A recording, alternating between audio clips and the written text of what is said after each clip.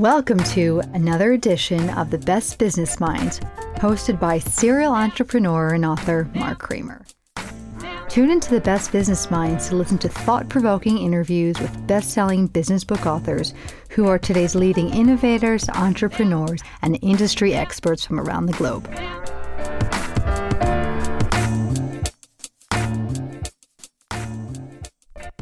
Welcome to another edition of The Best Business Minds, where we interview business leaders and academics that write thought-provoking books. I'm Mark Kramer, a serial entrepreneur who consults with family businesses and entrepreneurs. Before we introduce today's guest, I'd like to introduce Regina Harrison, who is the new president of the African American Chamber of Commerce in Philadelphia, who will tell us a little bit about the chamber, and then she will introduce Steve, and then I will start asking Steve questions.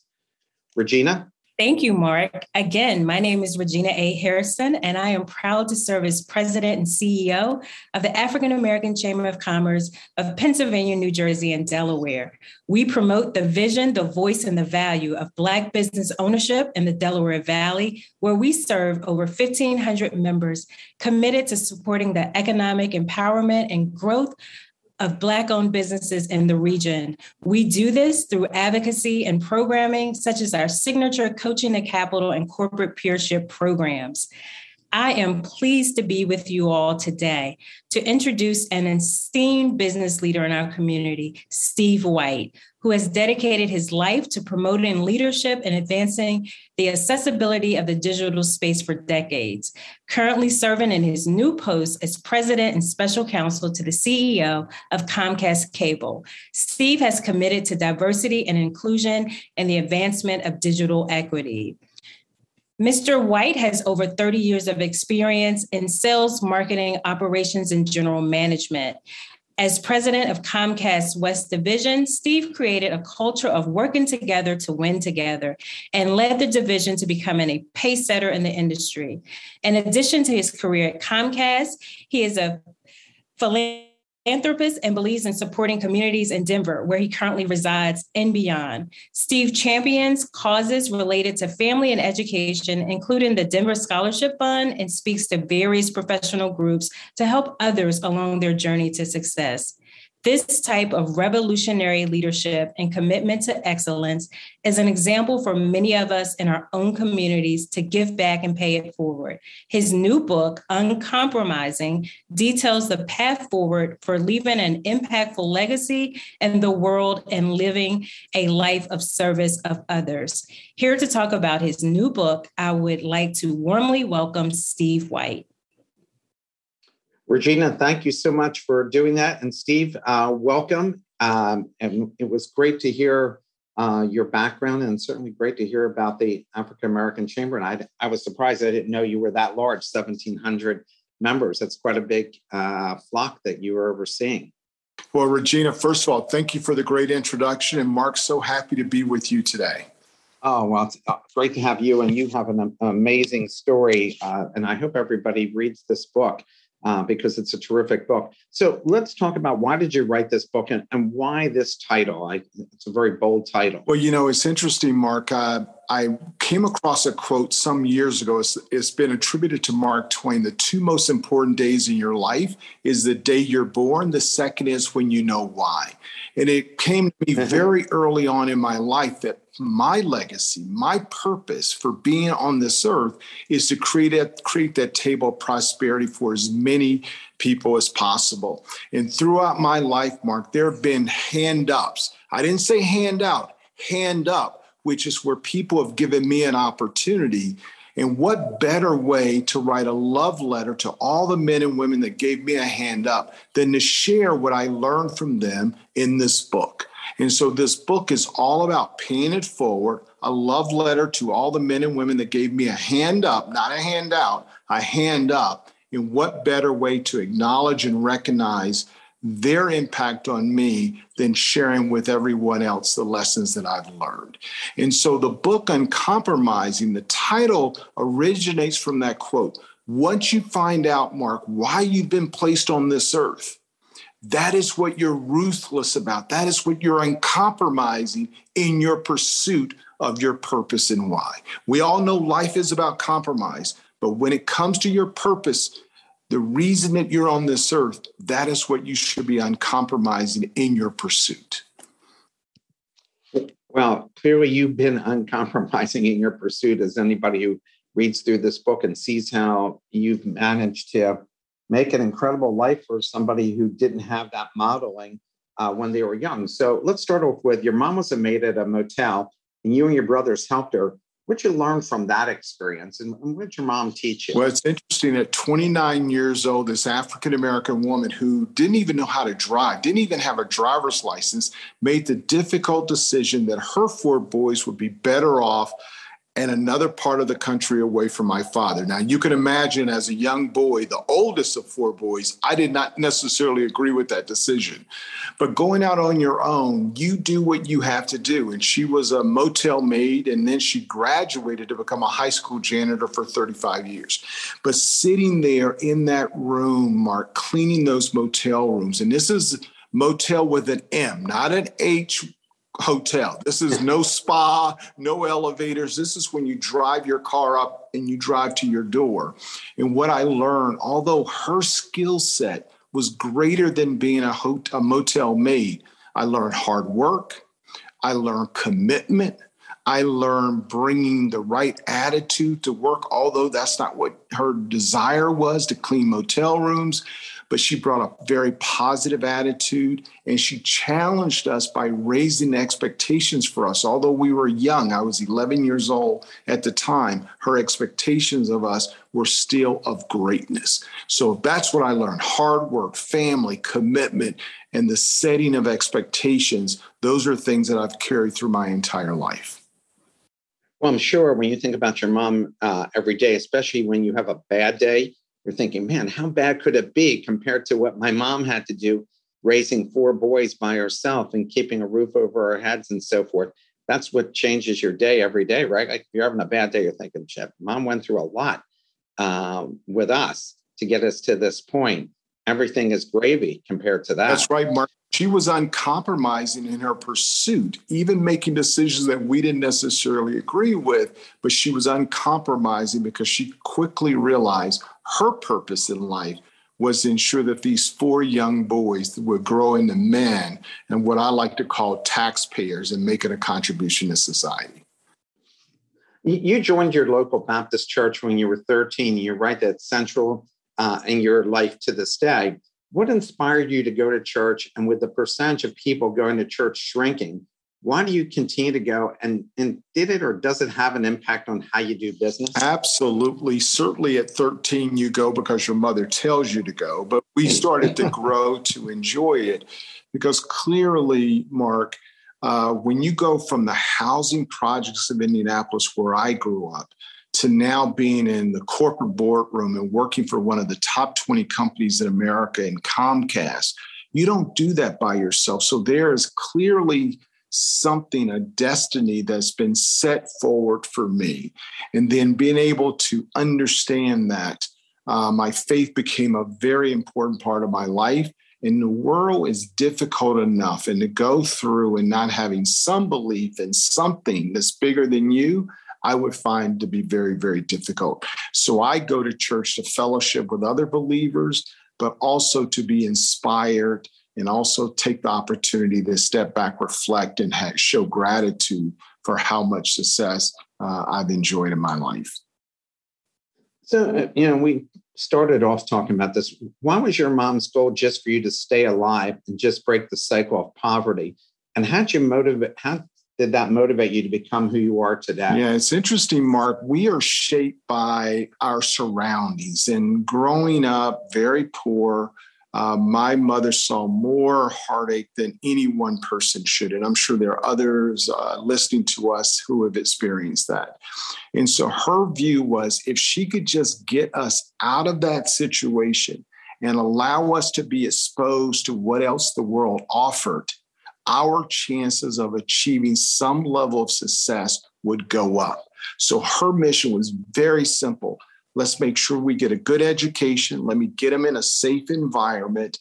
And then once they get exposed to other opportunities where they can start to see that their dreams are not big enough, then the light can come on, and then the possibilities become endless.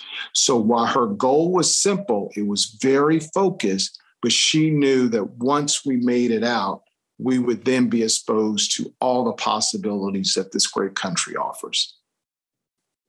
What is the importance of having a good life partner, and how did you balance that with your professional life? Because you talk a lot about that, about your wife and what she's meant to your career. Yeah, my wife, Barbita, the two most important women, probably the two most important people in my life, my mother and my wife. Life is hard enough, Mark, and none of us can go through this life alone. And having a life partner that you can count on, that you can go to for advice and direction, but also will give you very tough love. In the book, Uncompromising, we talk about these 7 pathways to a life of impact and legacy. And one of the pathways is creating and developing what I call road dog relationships. Now, Mark, a road dog is someone, let me give you an example. A fight breaks out, a road dog jumps in, they start helping you, and then they ask questions after the fight. A non-road dog asks questions. Now, why are we in this fight? Why is this argument taking place? While you're getting your head beat in. I'm using an analogy. I'm joking.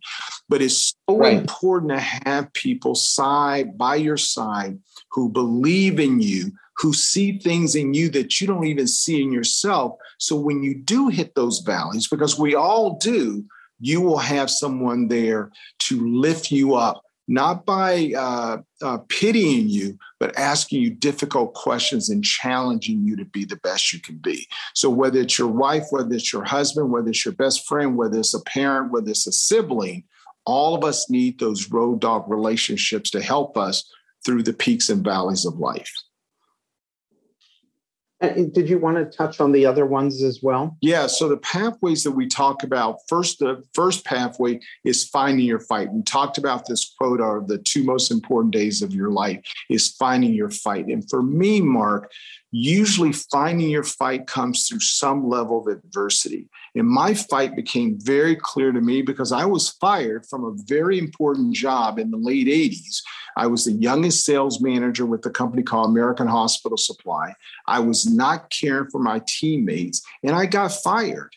And while it was a difficult lesson, it was a difficult time in my life, what I learned, Steve, your job as a leader is to serve others. There's a title of a book called Leaders Eat Last. You serve your team and they will serve you. Number 2 is focus on the real prize. Once you identify your fight, that's where you stay focused on the real prize. Don't get sidetracked with these sideshows. Stay focused on the prize.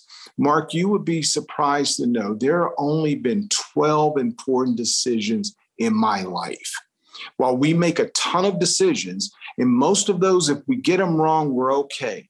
But the 12 important decisions for me are the ones that allowed me to lead a life of impact and legacy. Number 3, live life as a learning lab, always learning and growing. I have more mentors than most people can imagine. But Mark, most of these mentors don't even know they're mentoring me, but I observe and I watch and I see who's doing it right. I even watch and see who's doing it wrong, so I know what not to do. Number 4, think and act like a business. We're a business.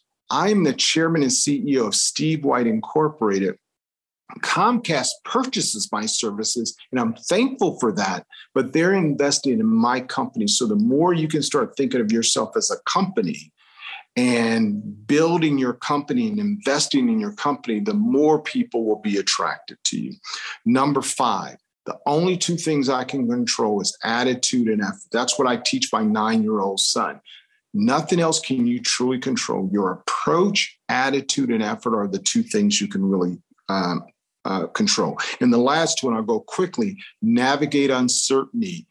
There's no certain path in life, but your ability to respond to uncertainty in a positive way, like the pandemic, really will dictate how you live your life. And then finally, we talked about a commit to these road dog relationships. So those are the 7 pathways that I've adhered to over my lifetime. And they've evolved, of course, But those are the 7 pathways that I talk about in my book, Uncompromising, on how I believe if you follow these 7 pathways, Mark, you can leave a life of legacy and impact. There's a song, and in the song, it talks about we die twice.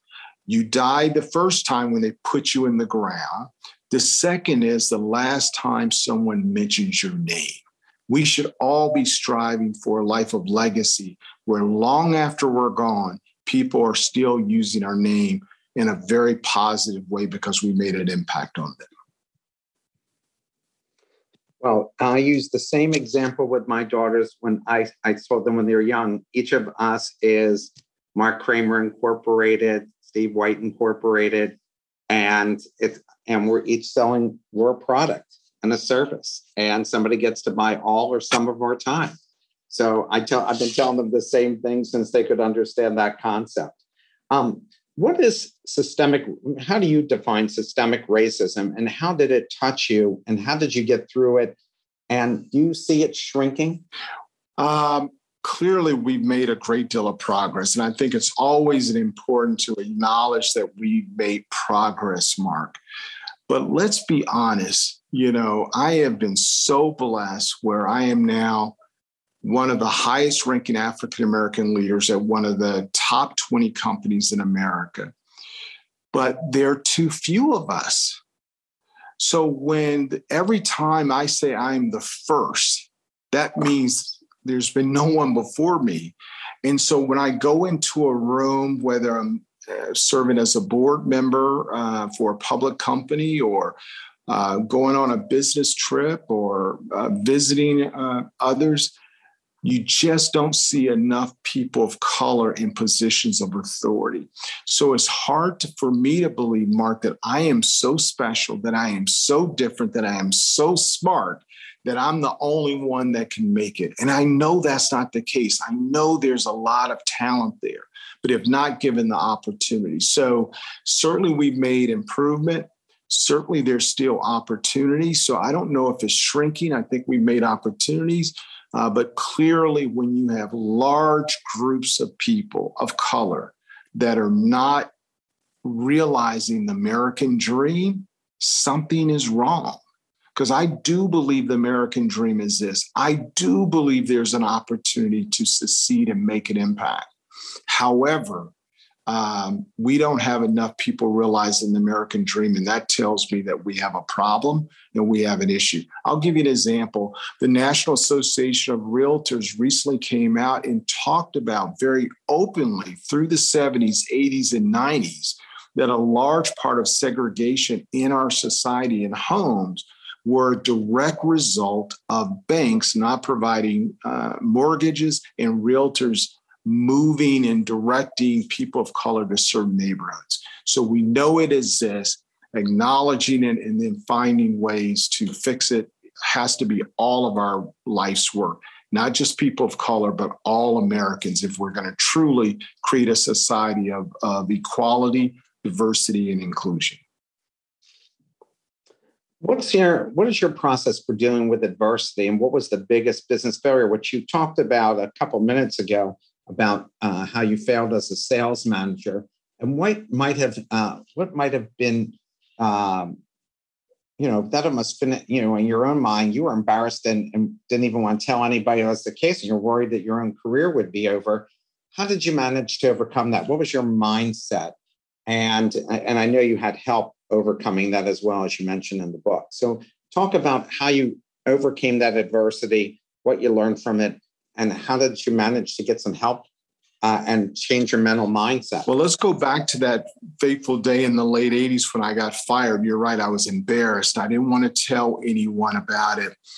But I got a call that day, Mark, from a guy named Darnell Martin. So go back to legacy. Darnell is no longer with us. He's been gone a long time. But here I am some 25 years plus later, still mentioning his name. That's legacy. But Darnell called me and said, Steve, I see something in you that others don't. I think there's more in you that, given the right opportunity, placed in the right situation, I truly believe you can flourish. So if you want to go on this journey with me, and Darnell worked for the same company, just another division at the time, I see something in you. And if you want to go through on this journey, jump aboard. And so from that, Mark, I learned that there's good in everyone. So your job as a leader is to see the good, not the bad, not put on rose-colored glasses, but how can I enter every relationship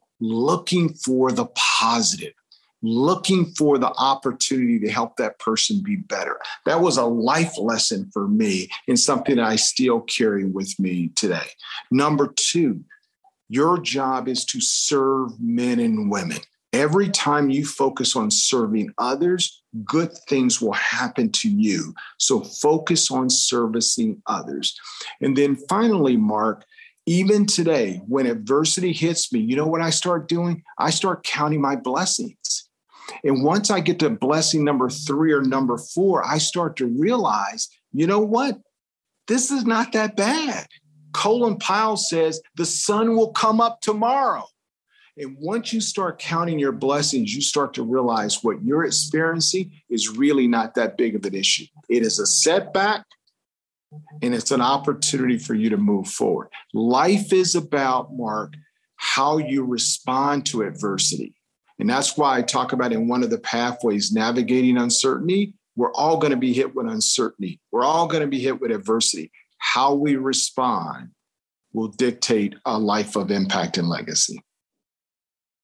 How did your father's lack of emotional and physical connection that you write about in the book affect the professional and family man you became? Well, it taught me, most people believe mentors should only be people that do everything right. And certainly my father made some mistakes. I love my father. He's been gone a long time. But also through that process, Mark, I learned what kind of dad I wanted to be. I wanted to be an engaged dad. I wanted to be an involved dad. I wanted to be a dad that my son could always come to and chat and talk. So learning from that relationship gave me some insight of what I didn't want, and also gave me an idea of what I did want. And I also learned that to do that, you need a 2-parent household. And this is not knocking single parents, because sometimes but I know how important it is to have 2 parents in the household. And my wife and I, Barbita and I, both made a commitment that we were going to be together to ensure that we raise this child the right way. Did your life experiences making you more or less empathetic with employees? Some people can become unreasonably demanding from an experience like yours, knowing how difficult life and achievement can be. Yeah, what a great question, Mark, and certainly more empathy. My mom was a frontline employee, so I saw what would happen. So, Mark, some nights she would come home. Being the oldest of 4 boys, it was part of my responsibility to help my little brothers get ready for bed and fed and all of this, because she worked 2 jobs. And when she opened that door, Mark, I could tell immediately if it was a good day or a bad day. And the majority of the bad days were dictated by a supervisor or manager who had treated her wrong. Let me give you an example. One of my big jobs, I was working for a company called TCI Telecommunications. At the time, they were the largest cable operator in America. And we were going through difficult times. And I made a decision at the request of our company to save money. Our most experienced employees that had tapped out on the salary range, we would not give them a raise, but we would give everyone else a raise. And I remember one of my employees coming to me and said, look, Steve, you have 2 responsibilities as a leader. This is a frontline technician who I'm still good friends with today. He said, you have 2 responsibilities, young man. Number 1 is you always respect your employees. And number 2, you ensure my W-2 grows every year. That is your job, to create an environment where your teammates can prosper and grow. And your ability from a leadership standpoint has a direct impact on my ability to care for my family, to send my kids to college, to care for my mother or my dad or whatever. And so I never lost that. My responsibility is to respect my employees. And number 2, to ensure their W-2 grows. And that's a very measurable fact.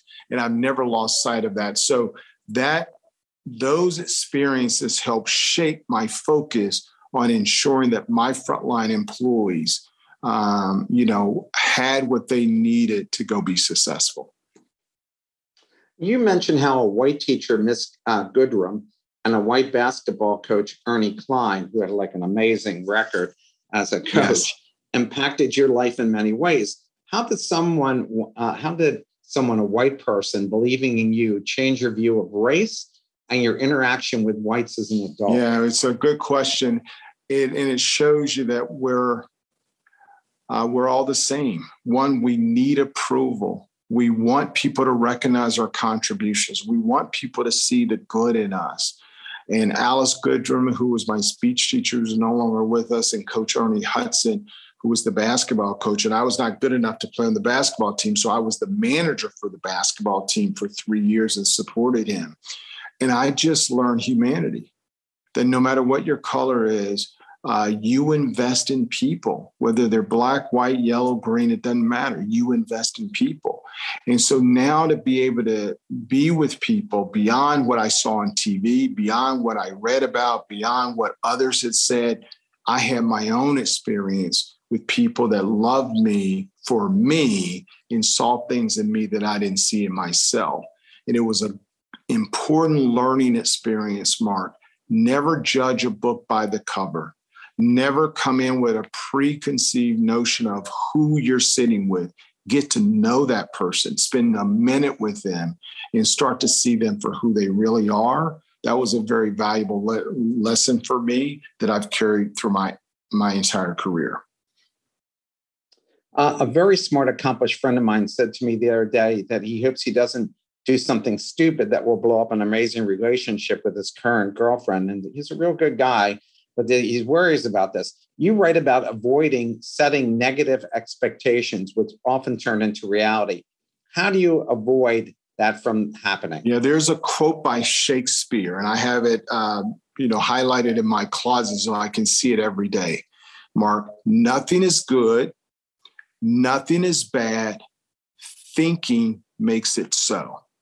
So your mindset really sets for you the kind of relationships you're going to have. If I go into relationships, realizing I'm going to see the absolute best in someone, that will give them the benefit of the doubt until they prove you wrong, of course. But what I find most times, people rise to the expectations that you've set for them. If you respect them at an incredible level, they will rise to that. They will respect you at the same level. But it all starts with mindset. I had a friend who graduated from Vassar and Penn who burned out at 25 due to incredibly high expectations by her mother, who would threaten to throw her out of the house if she came home with anything less than an A. My parents were just hoping I came home with something, let alone an A. You write and mention about setting unrealistic expectations and the negative impact they can have. How do you handle that for the people that work for you and for your own son? Well, you start treating everybody as individuals. I think when we get into trouble, Mark, as a leader, as a parent, is when we start to look at people as one group. And now we have one set of expectations, but we are all different. And so the expectations that you set, are very important that you do it as an individual. Let me give you an example. I was at Harvard Business School for some executive education, I don't know, maybe 4 or 5 years ago. And at that time, my son was 4 or 5 years old. I bought different T-shirts of different sizes, all at Harvard Business School, on the T-shirt. So as my son goes through his young days, he will always have Harvard Business School sweatshirts and golf shirts and all of that kind of stuff. And the point here, Mark, is not that he goes to Harvard, although that would be great. It's not about going to Harvard, but we're setting an expectation that you are a smart young man. You bring unique skills to the table, and higher education is the path to success.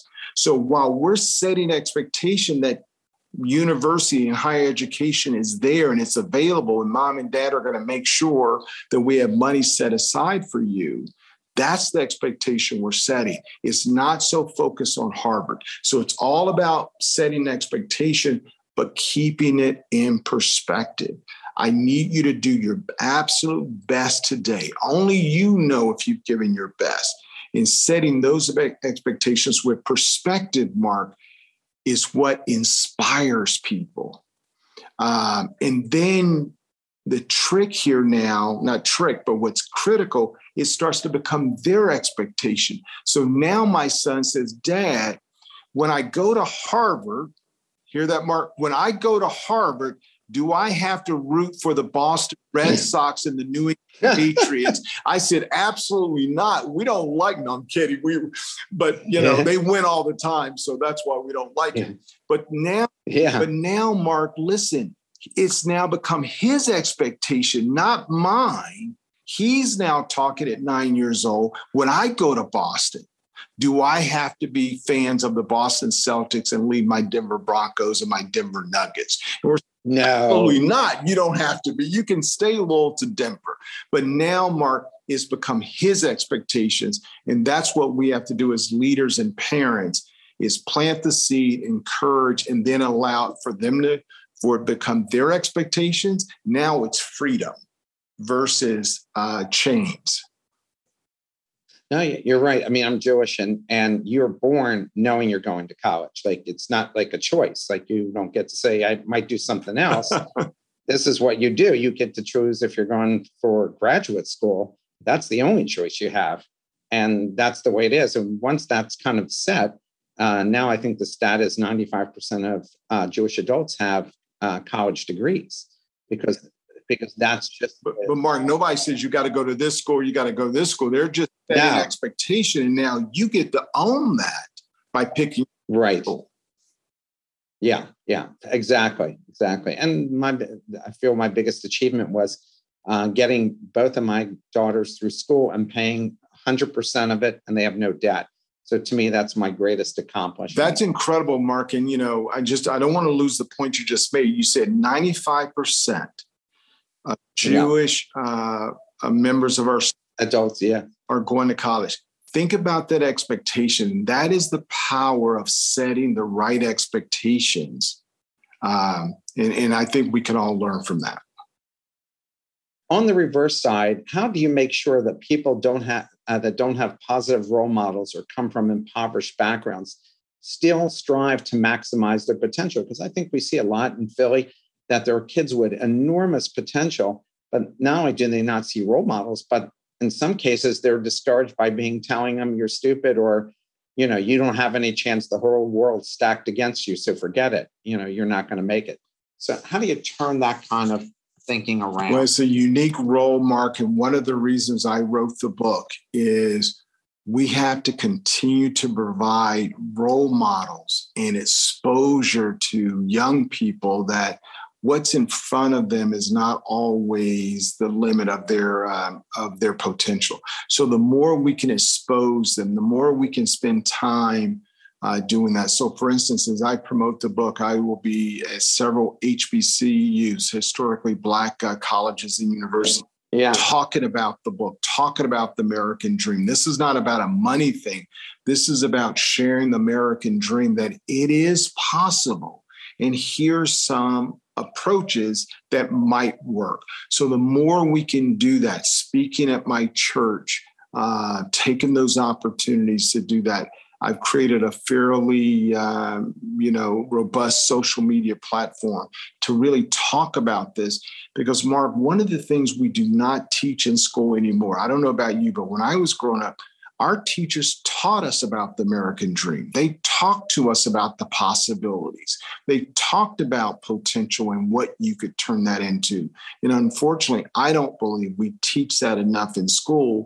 And so now it requires people like you and me and others that are listening to us today, even if it's just identifying one person, one young person, and pour into them. If we all do that, if we just adopt one person that we're going to pour into, that's how we start to make the difference. And then here's what happens, Mark. Once that light all of us come with a light. And over time, that light gets turned up or it gets turned down. We all have the ability to make that light brighter for people. And now the more we can share, that's how we do it. And writing books and things like that are going to help make a difference. What have you learned about how to succeed in corporate America, especially as a minority? Number one is be you. When I first got into corporate America, it was all about assimilation. It was about dress this way, act this way, say it this way, hang out with this group of people. And I realized it was exhausting, Mark. It's hard enough just being one person. Then trying to be multiple people is exhausting. And I talk a little bit about this in what I call my Black exhaustion that I'm sure we'll talk about a little bit later. But this notion of be you, be authentic. And if you're with the right company and you're working with the right people, they're going to appreciate it. And if you're not with the right company, it's better to find that out as soon as possible so you can get out of there quickly and not waste your talents there. So number one is be you. Number two, results matter. Yes. Are there companies that don't always recognize merit? Absolutely. But the majority of companies that I've interacted with are all about trying to generate a profit for their shareholders and ensure their company is relevant 50 years from now. So put points on the board is very, very, very, very important. Number three, don't look at setbacks as a setback. Look at it as an opportunity to step back and improve. Own that radical responsibility, along with some other things. But those are the three most important things. Be you. Number two, you got to put points on the board and try to gravitate to jobs where the measurement is very clear.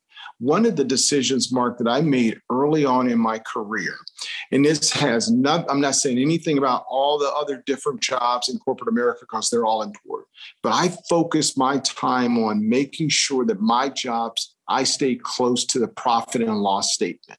And the reason that was so important, Mark, was results are measurable. I was either making money for the company, bringing on more customers, providing a great customer experience. My contributions and my team's contributions were easy to measure. And when you can get in a situation like that, where you now have being you, put results on the table, and then I outworked everyone else. That was just me, and I brought the right attitude. Those are the 3 or 4 things that have helped me navigate. And then, Mark, we're all presented with opportunities. Sometimes we don't realize an opportunity is being presented to us. But if we there's a phrase, stay woke, stay aware of opportunities as they come your way and grab onto those because they're all presented to us. Some of us see them sooner or earlier than others. And I have a question from the audience, but before I put that question out there, you mentioned Black exhaustion. What is that? Well, Black exhaustion for me came from two perspectives. And one, you have to embrace it. Number one, if you're an African American, and maybe this is the same way in the Jewish community, maybe it's the same in the Hispanic community, is if you achieve a level of success, you recognize that there were others that came before you that paved the way, Mark, for you to have that opportunity. You didn't get there by yourself. And they're not all famous people like Martin Luther King Jr. or John F. Kennedy. There were a lot of people who walked this path before you.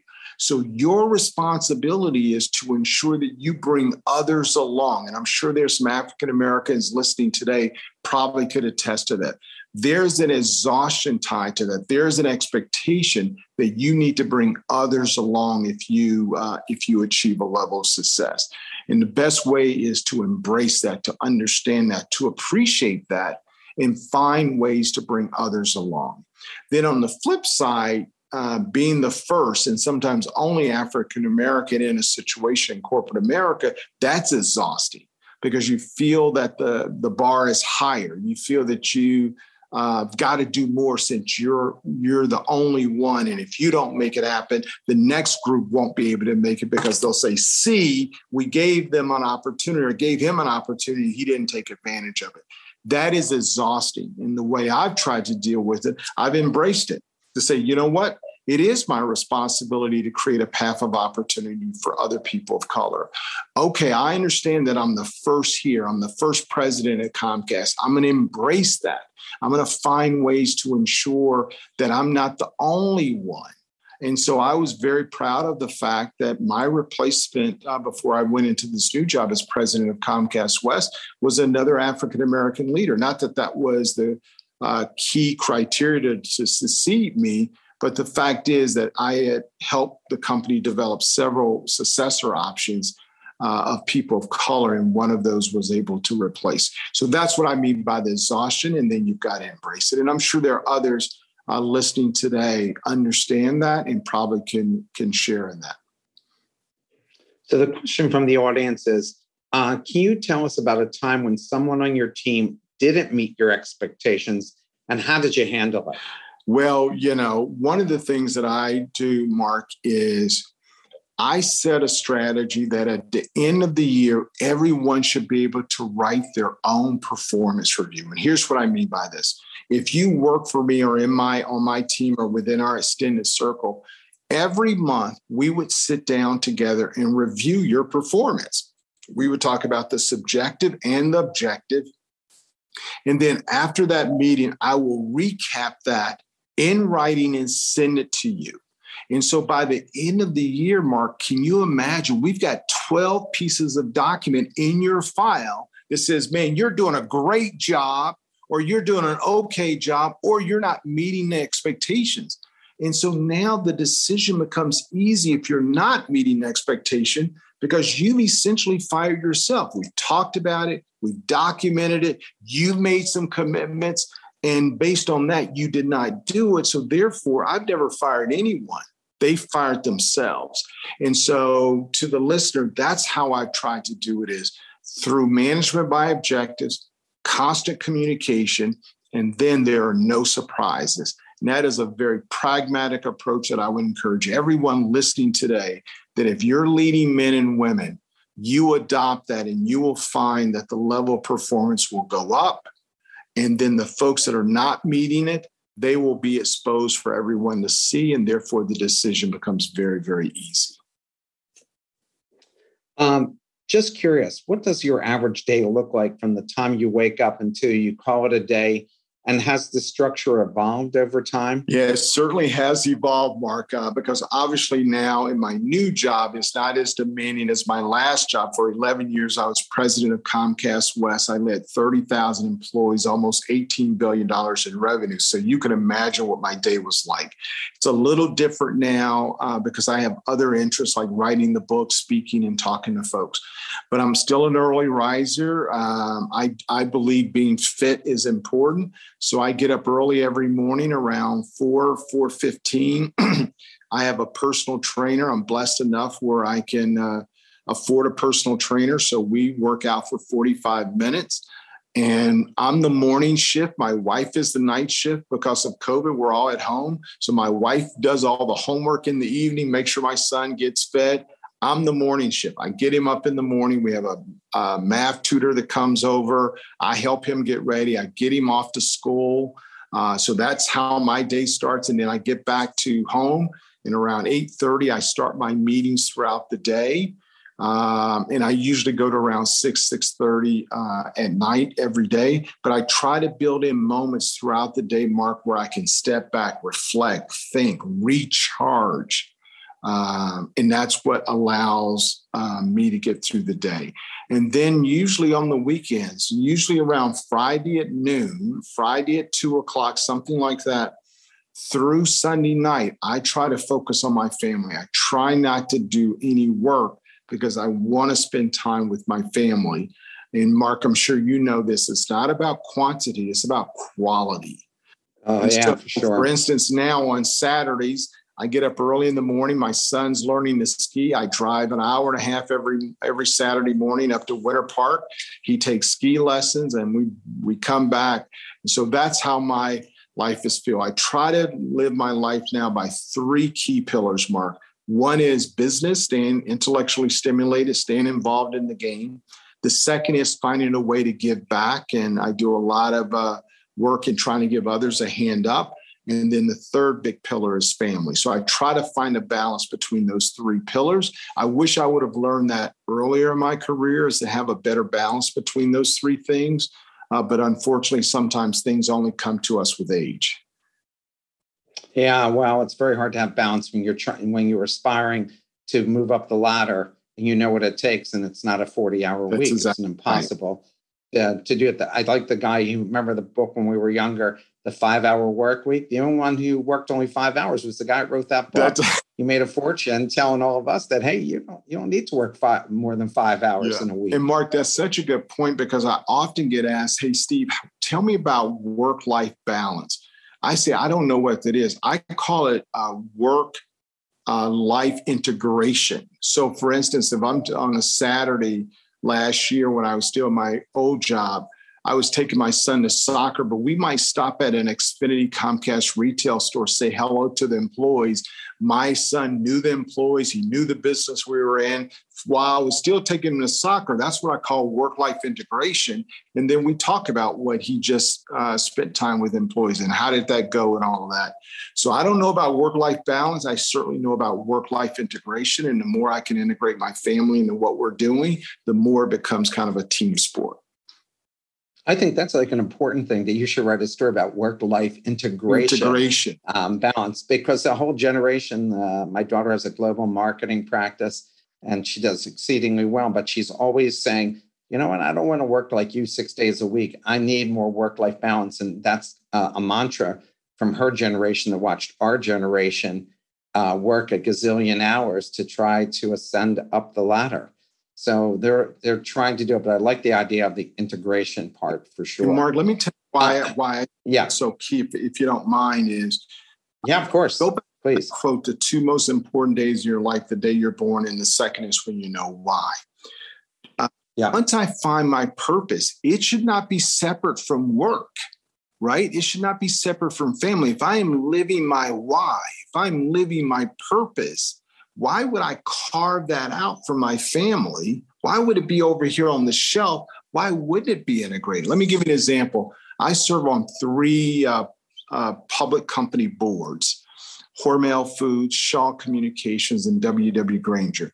The common theme, Mark, about all 3 of those companies for me, 80% of their employees are frontline. So it allows me to serve my purpose by making a difference in the lives of many based on the decisions we make there in the boardroom. So I'm living my purpose. I'm integrating it with what I'm doing, but I'm still out there, working hard and building my company up. So that's why the integration piece should not be separate, because if you're not living your why would you want to go put it on the shelf and keep it away from your family? You would want to expose to them that, and therefore it becomes a family thing and not just a dad thing or a mom thing. How does one become more self-aware and objectively look at themselves in order to improve? I mean, that's a really hard thing to do. Yeah, that's where those road dogs come in, Mark. I'm sure. I want you to visualize that. I want everybody listening to us, visualize someone in your life that shoots you straight. They tell you the truth, even when it hurts. My hope is everyone here has someone they can point to that will give them that tough love, shoot them straight. And so surrounding yourself with as many people as possible that will give it to you straight. Think about how many people go through life, particularly, Mark, when you achieve some level of success, the number of people around you telling you how great you are, how smart you are, you can't do any wrong. That's not the kind of people you want. You want people around you that will praise you when necessary, but will also give you the tough love when needed. And so I would ask everyone listening to us today, if you can't count 3 or 4 people in your life that you can count on to give you straight and honest feedback, then you need to go find another set of friends. And Mark, can you think about somebody in your life? Can you think about 2 or 3 people that give it to All my friends are super direct, and I get rid of the ones that don't. I had a friend, who would just tell you what you wanted to hear, and that was costing me. So you want to hear that. And of course, if you have a Jewish mother, she's definitely going to give you that directly. Well, trust me, Mark, if you have an African-American mother, you're going to get the same thing. So we're two brothers just from another mother, right? 100%. You write about finding your real fight. You've been talking about that throughout this interview. What do you mean by that, and how do you find it? Is that different than finding your passion? It's all the same. Finding your purpose, finding your fight.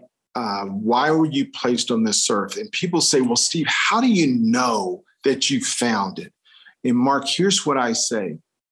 What are you good at that you would do for free if you had to? That's the best. I'm doing it now. Yeah. For me, as you know, in the book publishing business, we're not John Grisham here. None of us are getting rich or writing books. This is a love affair. This is a passion that we want to make a difference, and we're essentially doing it for free. And so find something that you're good at, because you'll get paid for it. You're good at, but you would do it for free. And if you would do something that you're good at and for free, I think you're getting close to your passion. And so now remember, I said you're good at it, right? I mean, I would love to be a professional golfer. I would love to be a professional singer. I'm just not very good at it. But what are you good at? And then what would you do for free? And there are a number of books out there. Strength Finders, I found, helped me really cultivate my purpose and why. So there are a number of tools out there that will help you. But I believe if you just step back and reflect, over time, it will become very clear to you.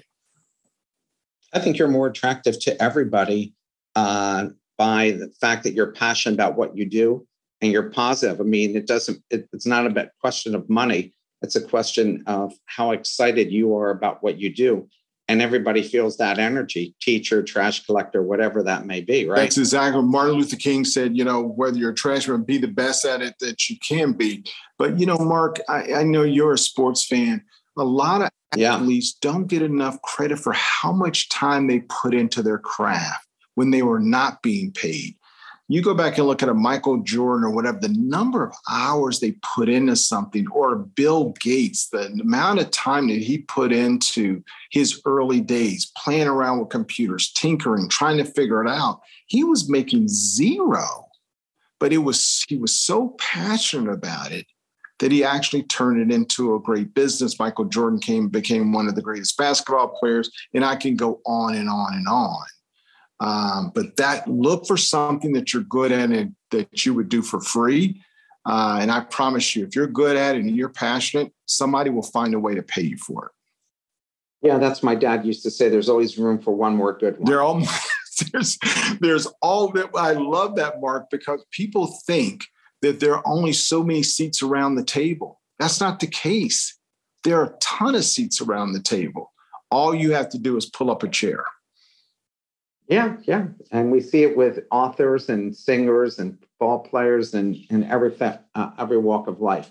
Could you please talk about suspension of disbelief related to possibilities in achieving your dreams? Yeah. Often, Mark, and I'm sure you've run into this, when you look right in front of you, you're saying there's no way I can accomplish that goal because it seems so far away. But you have to almost suspend what you're seeing. You have to suspend that to believe what can happen. Let me share a very personal story with you. My wife, Barbita, and I, for a number of years, we struggled to have children. And even doctors were saying, hey, we are not sure this is going to happen. And we tried in vitro. We tried a number of things. But, Mark, my wife and I moved 11 times in my corporate career. And every time we would move into a new home, she would find a door. Maybe it was a closet, maybe it was an extra bedroom, whatever. She would put a blue and pink ribbon on the door handle because she kept visualizing that this eventually will be the nursery for our children. And so time and time, it never happened, but she never lost faith. She didn't allow me to lose faith. And then could you imagine, Mark, then we got pregnant without any assistance. We got pregnant on our own, and we have this wonderful little boy that we named Stephen Andrew White II. But Mark, here's the punchline. We share the same birthday. We share the same birthday. Doesn't your younger brother also share your birthday? And my youngest brother also shares my birthday. So this is where let's not be naive now, but you can't allow what's in front of you to block your vision. So this is where you have to suspend your disbelief. This is all the stuff that's in front of you, and start to think about the possibilities. It might not happen in your time frame, but if you believe and you put yourself in a position for it to happen, it can happen. Now, we put a lot of time and effort into it. We tried to stay healthy. We read a lot. So we put ourselves in a position to have a child, but we never lost sight of that. And I thought sharing that personal story with our audience here would give them some indication that it's real. It can happen. And that's my story. And hopefully it inspires someone listening to us today. Well, it inspired me to have you come on this show for sure. Here's the last question for you. How do you invest in yourself, and what are your recommendations for others? This is where I want to go back to those road dog relationships, Mark. I want to go back to those truth tellers, the men and women, or your Jewish mother, or my African-American mother. People will give us really good insight into what's working and what's not working, where we have talents, where we don't have talents. And then that's when you seek out mentors. Remember how I mentioned, Mark, I have more mentors than most people know. And most of those mentors have no idea that they're even mentoring me. And so let me give you one small example. Let's say you're focused on this part of your deal, leading men and women through adversity. Let's just say that's one of your developmental opportunities as a leader, or maintaining patience through crisis, whatever it is. Try this. I want you to go Google research and find 12 books on that particular subject, and commit to yourself, you'll read one book a month. And by the end of the year, you'll read 12 books on that area of opportunity for you. And I promise you, Mark, if you're not better after a year spent reading 12 books, they could be short books, they could be big books, you pick. I guarantee you that that weakness that you've identified, that investment in your company will no longer be a weakness. I'm not saying it's going to be your greatest strength, but it won't be a weakness any longer if you commit yourself. So that is just one very pragmatic, practical example of a tool that I've utilized to help me be better and to be the best I can be. Steve, you were awesome. I loved your book, and kudos to your mom, which did a great job, because your brothers are all very successful as well. That's true. I thank everybody for coming on and listening to you today. My 100th show is actually this Friday, when I have Deborah Westfall, the author of Convergence. She's a futurist, coming on, which is ideal to have as your 100th show. So, Steve, when you write another book, I hope we're going to have you back again. And I'm going to be in contact with you for some other ideas that I have, and I have questions for you on. Everyone have a wonderful, safe day. And again, Steve, thank you so much, and best of luck with this book. Great. Thank you, Mark, and Regina. Thank you for the wonderful introduction. Yeah, thank you, Regina, for joining us and doing that introduction. Great meeting. Thank you for having me. This was a wonderful conversation. Bye, everybody. Have a great day. Thank you for listening to another episode of The Best Business Minds. Tune in every Friday at 12 p.m. Eastern Time for our live recordings. Go to www.thebestbusinessminds.com for more information, and follow us on LinkedIn and Twitter to be kept up to date with our upcoming guests and other bonus material. See you next time.